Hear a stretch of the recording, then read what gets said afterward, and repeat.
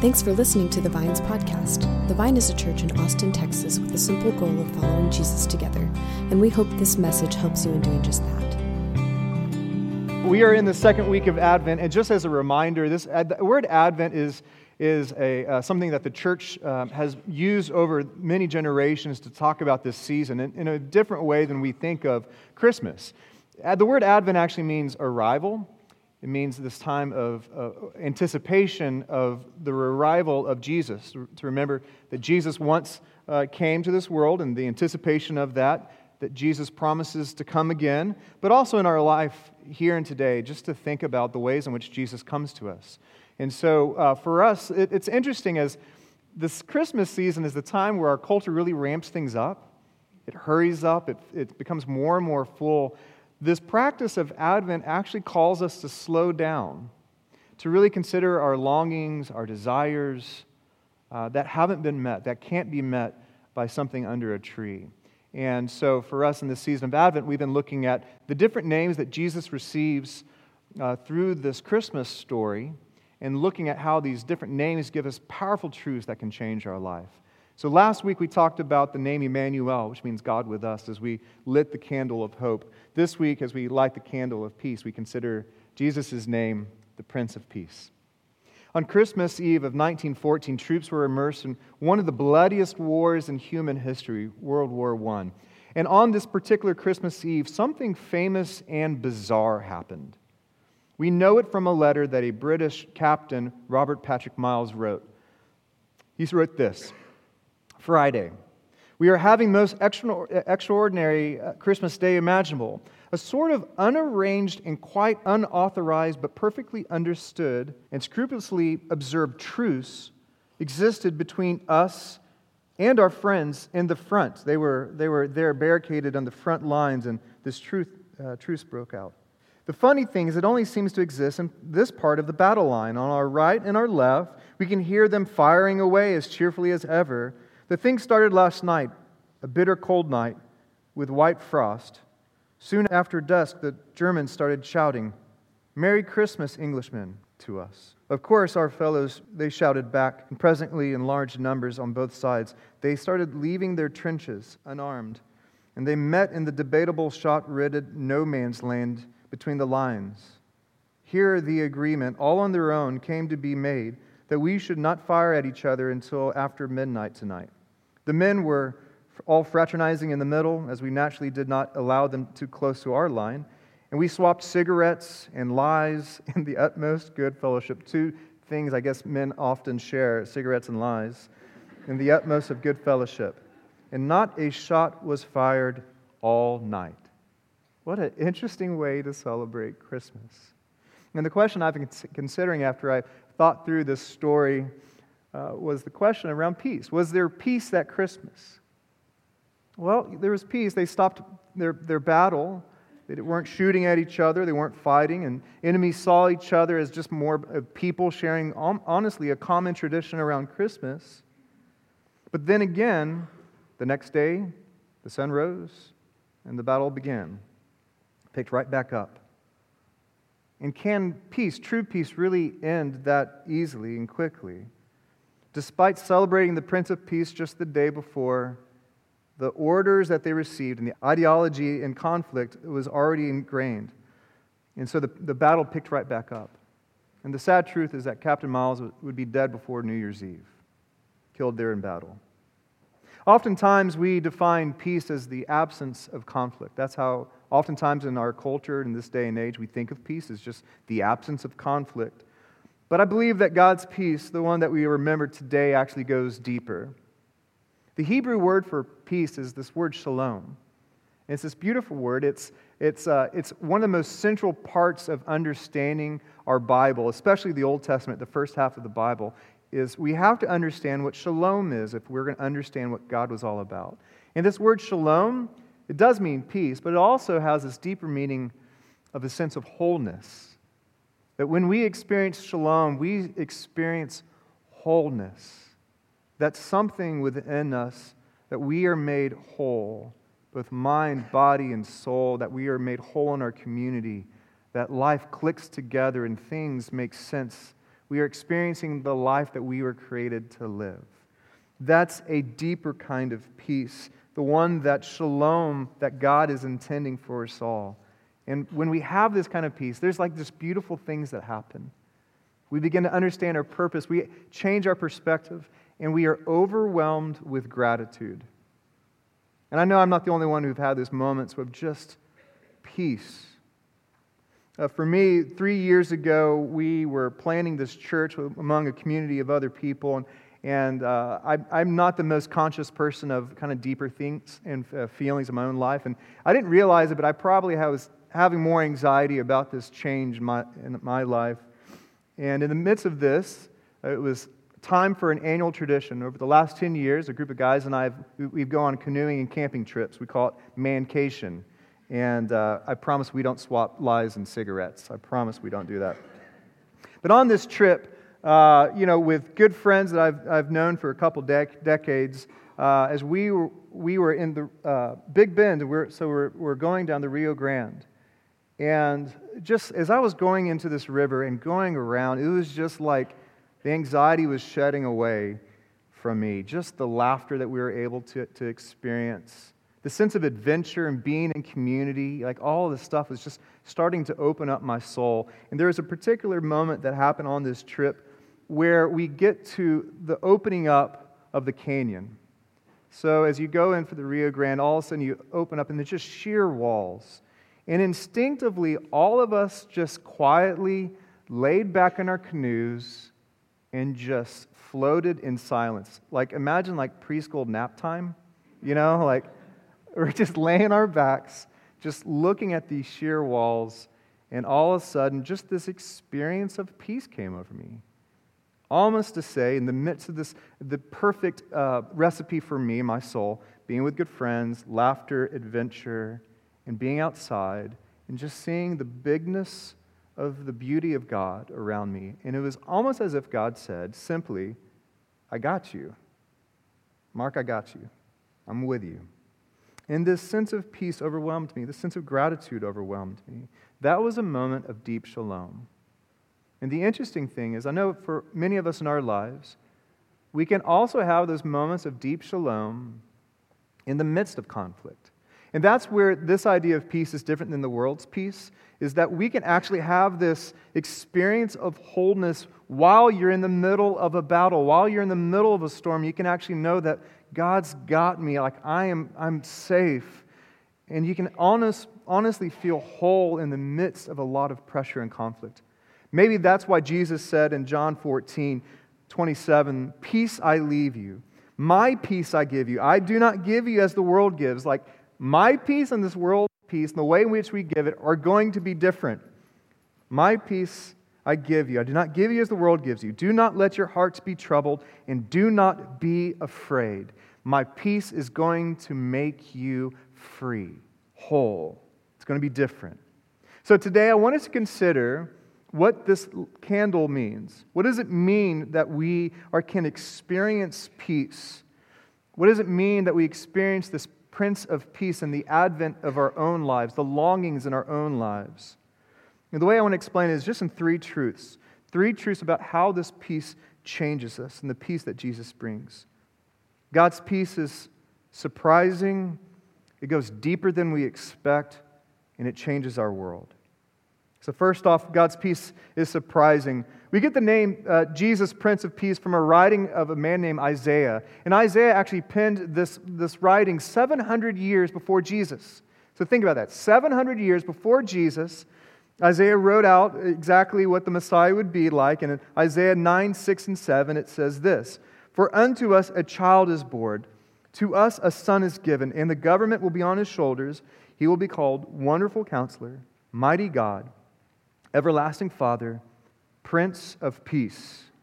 Of the greatness of his government and peace, there will be no end." So this writing, this declaration happened by Isaiah. And then for 700 years, the people stood with that promise and had this sense of Advent. When would this Prince of Peace come? 700 years. Yeah, 63 years before Jesus was born, a Roman general came in and overthrew Israel. So just think about that. For 63 years, they had this longing for justice. And you can almost imagine like grandfathers telling their grandkids, hey, don't worry. God will bring a Prince of Peace, and He will make things okay. He will kick out the Romans and reestablish peace.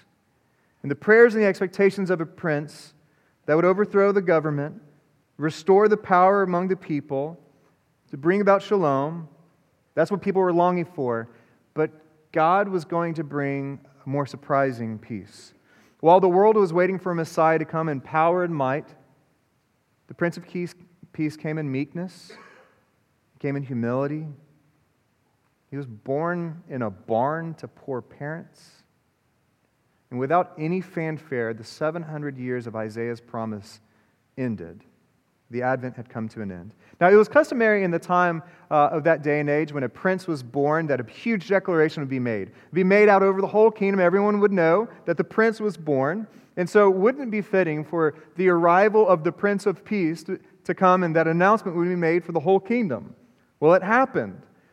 But the way in which it happened shows us how surprising God's peace would be. Who heard the announcement of this prince's birth? Shepherds. And this was surprising. We need to know that the shepherds were a very surprising recipient of this pronouncement. Shepherds were considered outcasts.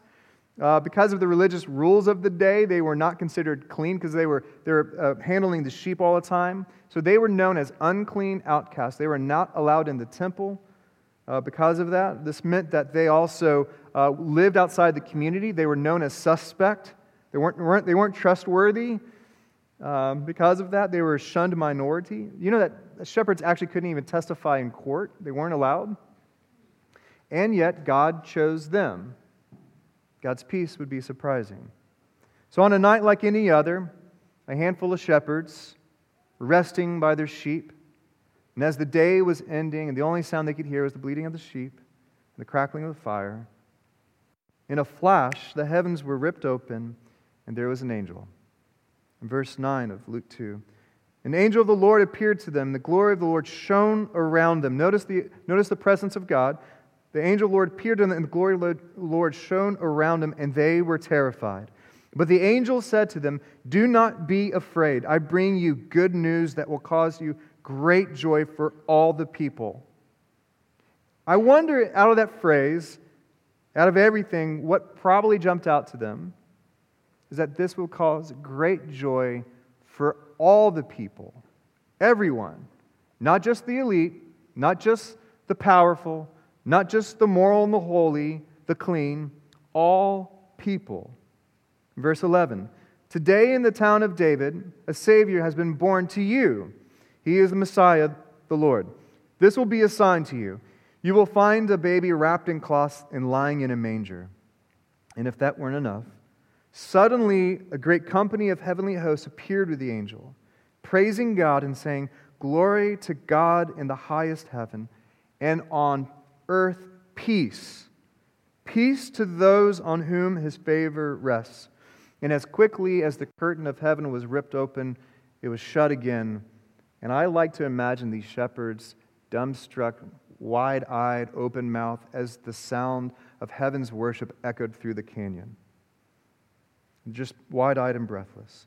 But the last phrase echoed the loudest. Peace or shalom to those on whom God's favor rests. The shepherds, these least likely, could they be the favored ones?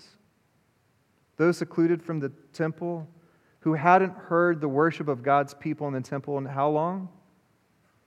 And heaven brought the worship to them. Heaven came to them. The choir of angels came and interrupted their night. God chose them. These shepherds then did what many people would do after they encountered this kind of grace, this surprising peace. They left everything and followed Him. I was talking with some people this week about this passage, and this one person in particular was just really concerned about, what about the sheep? What happened to the sheep? Like, don't worry about the sheep. They're fine. We'll get back together. They left everything and went. The sheep in their place, they left them there, and they went chasing after the promise of peace. And I love what happened next. Because of the mercy of God, Verse 16, so they hurried off and found Mary and Joseph and the baby who was lying in the manger. When they had seen him, they spread the word concerning what had been told about them, about this child. By the way, can we just stop and just imagine, they weren't told which barn, which manger Jesus was born. I just imagine these shepherds just running ransacked through the village, opening up barn doors, hoping and looking, just scaring a bunch of livestock. And just finally going, wait, did this really happen? Is this really true? And then opening up this one, and there is a baby.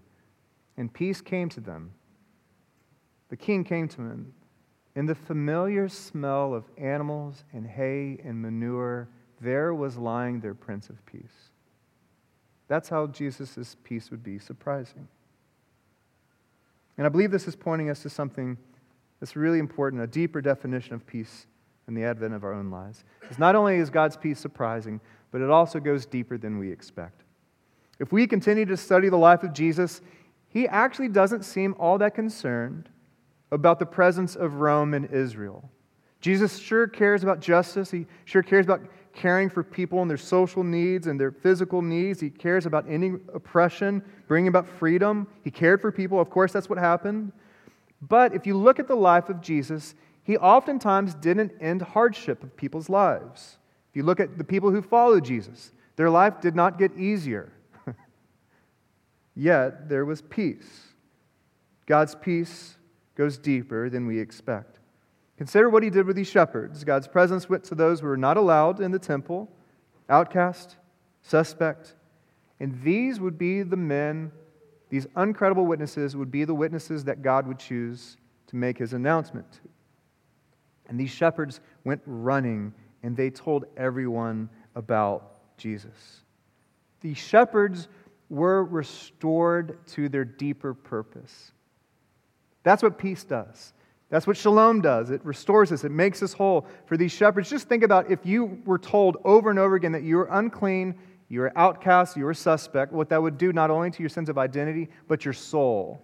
And then God's peace comes, declares that favor is given to you, peace is given to you, and then they are sent out as different people. They were restored to their deeper purpose. And what is one of our ways of understanding our deeper purpose? There's a historical creed called the Westminster Catechism, and it says this, that this is the point of humanity. This is the purpose of our life. It is to know God and to enjoy Him forever. That's the purpose of your life, is to know and to glorify God and to enjoy Him forever. But I'd like to add something to this, if I could be as pompous, if I could be. It goes further, and also to believe somehow that God enjoys you too. That somehow to believe that God actually, like there's favor that God gives to surprising people. That there's favor that God gives those. Yeah, I added my name there, just a trademark right there. That, because I think many of us believe that, like, yeah, I know God forgives me or loves me, whatever. But do you actually believe that, like, God enjoys you? Like, God, like, wants your time, He wants your presence, He actually delights in you, that He favors you? What would that do if you actually, like, truly believe that God doesn't only just tolerate you, He rejoices over you, He delights in you? What kind of peace would that give you in your life if you actually, like, believed that? You have to take that in. Jesus came to this world to give deep peace, the type of peace that does more than stop conflicts for a while and deals with the surface, that Jesus' peace goes all the way inside our hearts and pulls us out. And if we're honest, many of us really actually want God to give us peace on the surface of our life, to change my circumstances, the issues I have. But can you change all that and just leave me alone? Like, can you work with all that, all the conflict over there, but just don't mess with me and my life? Don't change me? True peace is given from the inside out. The type of peace that Jesus gave, the deliverance and the freedom He gave was the inside out. The Prince of Peace is more concerned with your soul and your heart, that you could know that God delights in you, that you could glorify God and enjoy Him forever. And then God will birth out transformation from here, changing our society, changing our deeper needs as well. But it begins in here, that heaven's presence can be surrounding us in our life, declaring God's favor, believing that might bring us about a deeper sense of peace. This is what God would do again and again and again. 30 years later, after this, God's grace would appear to an unexpected man by the name of Paul. And Paul would be transformed by God's grace, by God's peace. And he actually began planting churches and helping support churches, church plants just like this. And he even helped a church plant in Rome, of all places. In Rome, think about it, the same community that was oppressing Israel. Okay, we're going to start a church there. And so Paul wrote to Rome, this church in Rome, in Romans 5, he says this, and he just starts describing a deeper peace. This is Romans 5, 1 and 2. Therefore, since we have been justified through faith, another way of saying it is because we've been made right in God's eyes through faith, not what we've done, but what Jesus has done, we have peace, deep, soul-filled, enduring wholeness. We have peace with God through our Lord Jesus Christ, our Prince of Peace. Through Him we have gained access by faith into this grace in now which we stand. Because of Jesus' work, we can experience the life that we were created to have this uninterrupted life and joy with God. That is what Jesus was trying to accomplish. That was the peace that this prince was bringing into our lives. It makes me ask the question of is this where I now stand? Do I actually stand on this? Am I actually building my life from this place? Am I standing on Jesus' peace today? Are you standing on Jesus' peace today? Are you building your life upon Jesus' peace? Or are you standing on your own moral scorecard? Are you standing on a pile of regrets and failures?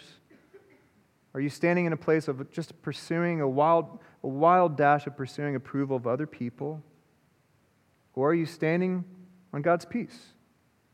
God's deep peace that only emerges from one place, the Prince of Peace.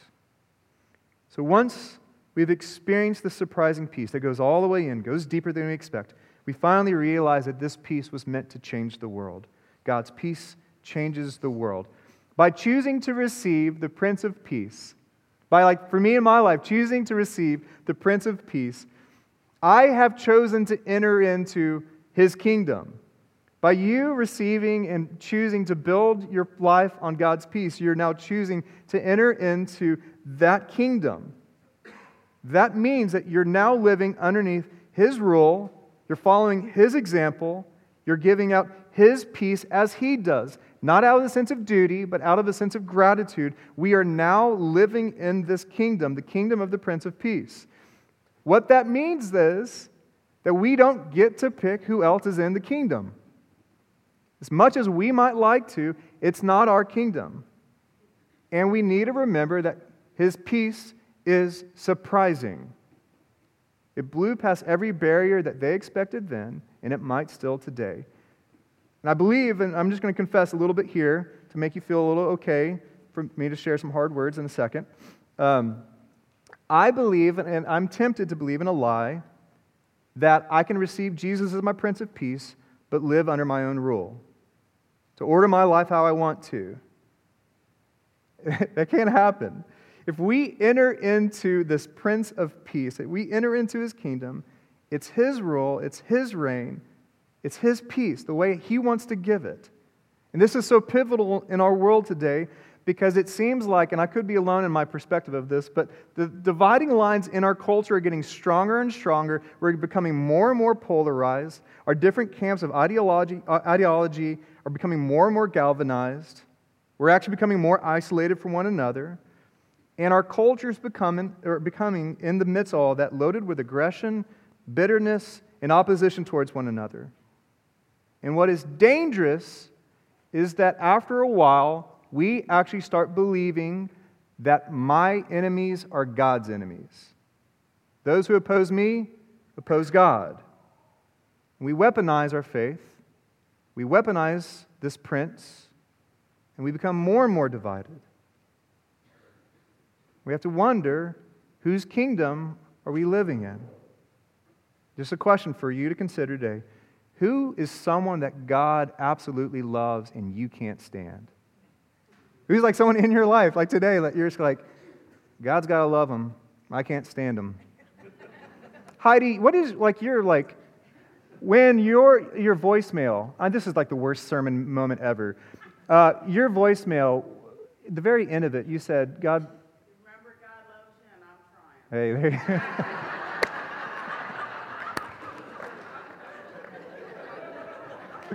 Remember, God loves you and I'm trying. Thank you. Thanks for letting me go off script.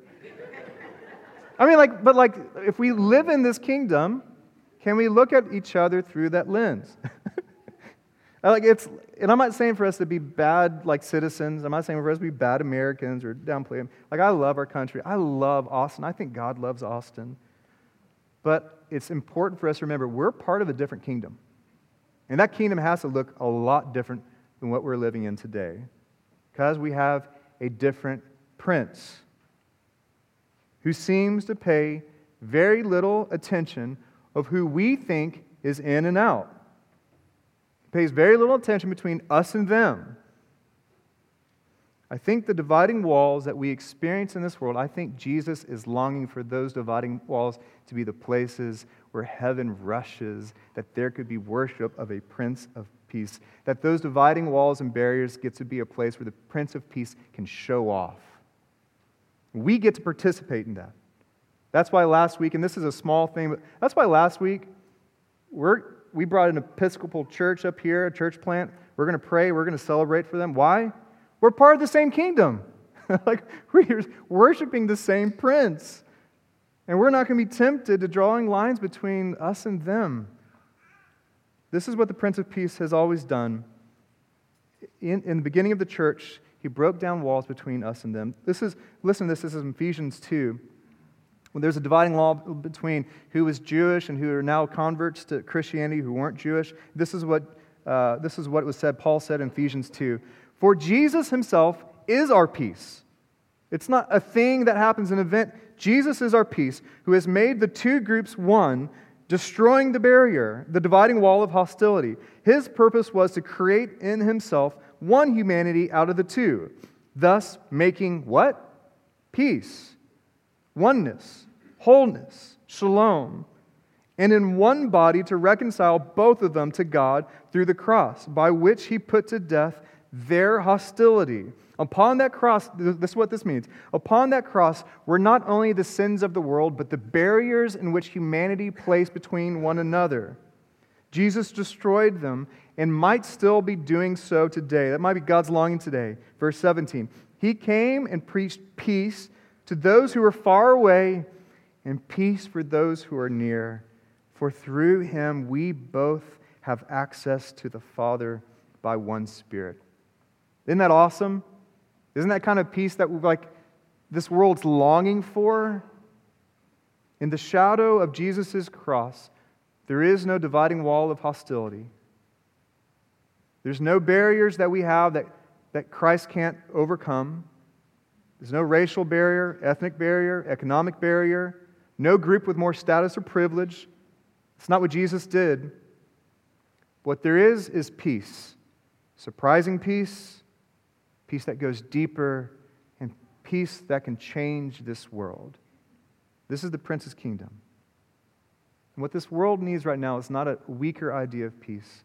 It needs shalom. It needs this world to be restored, to be made whole.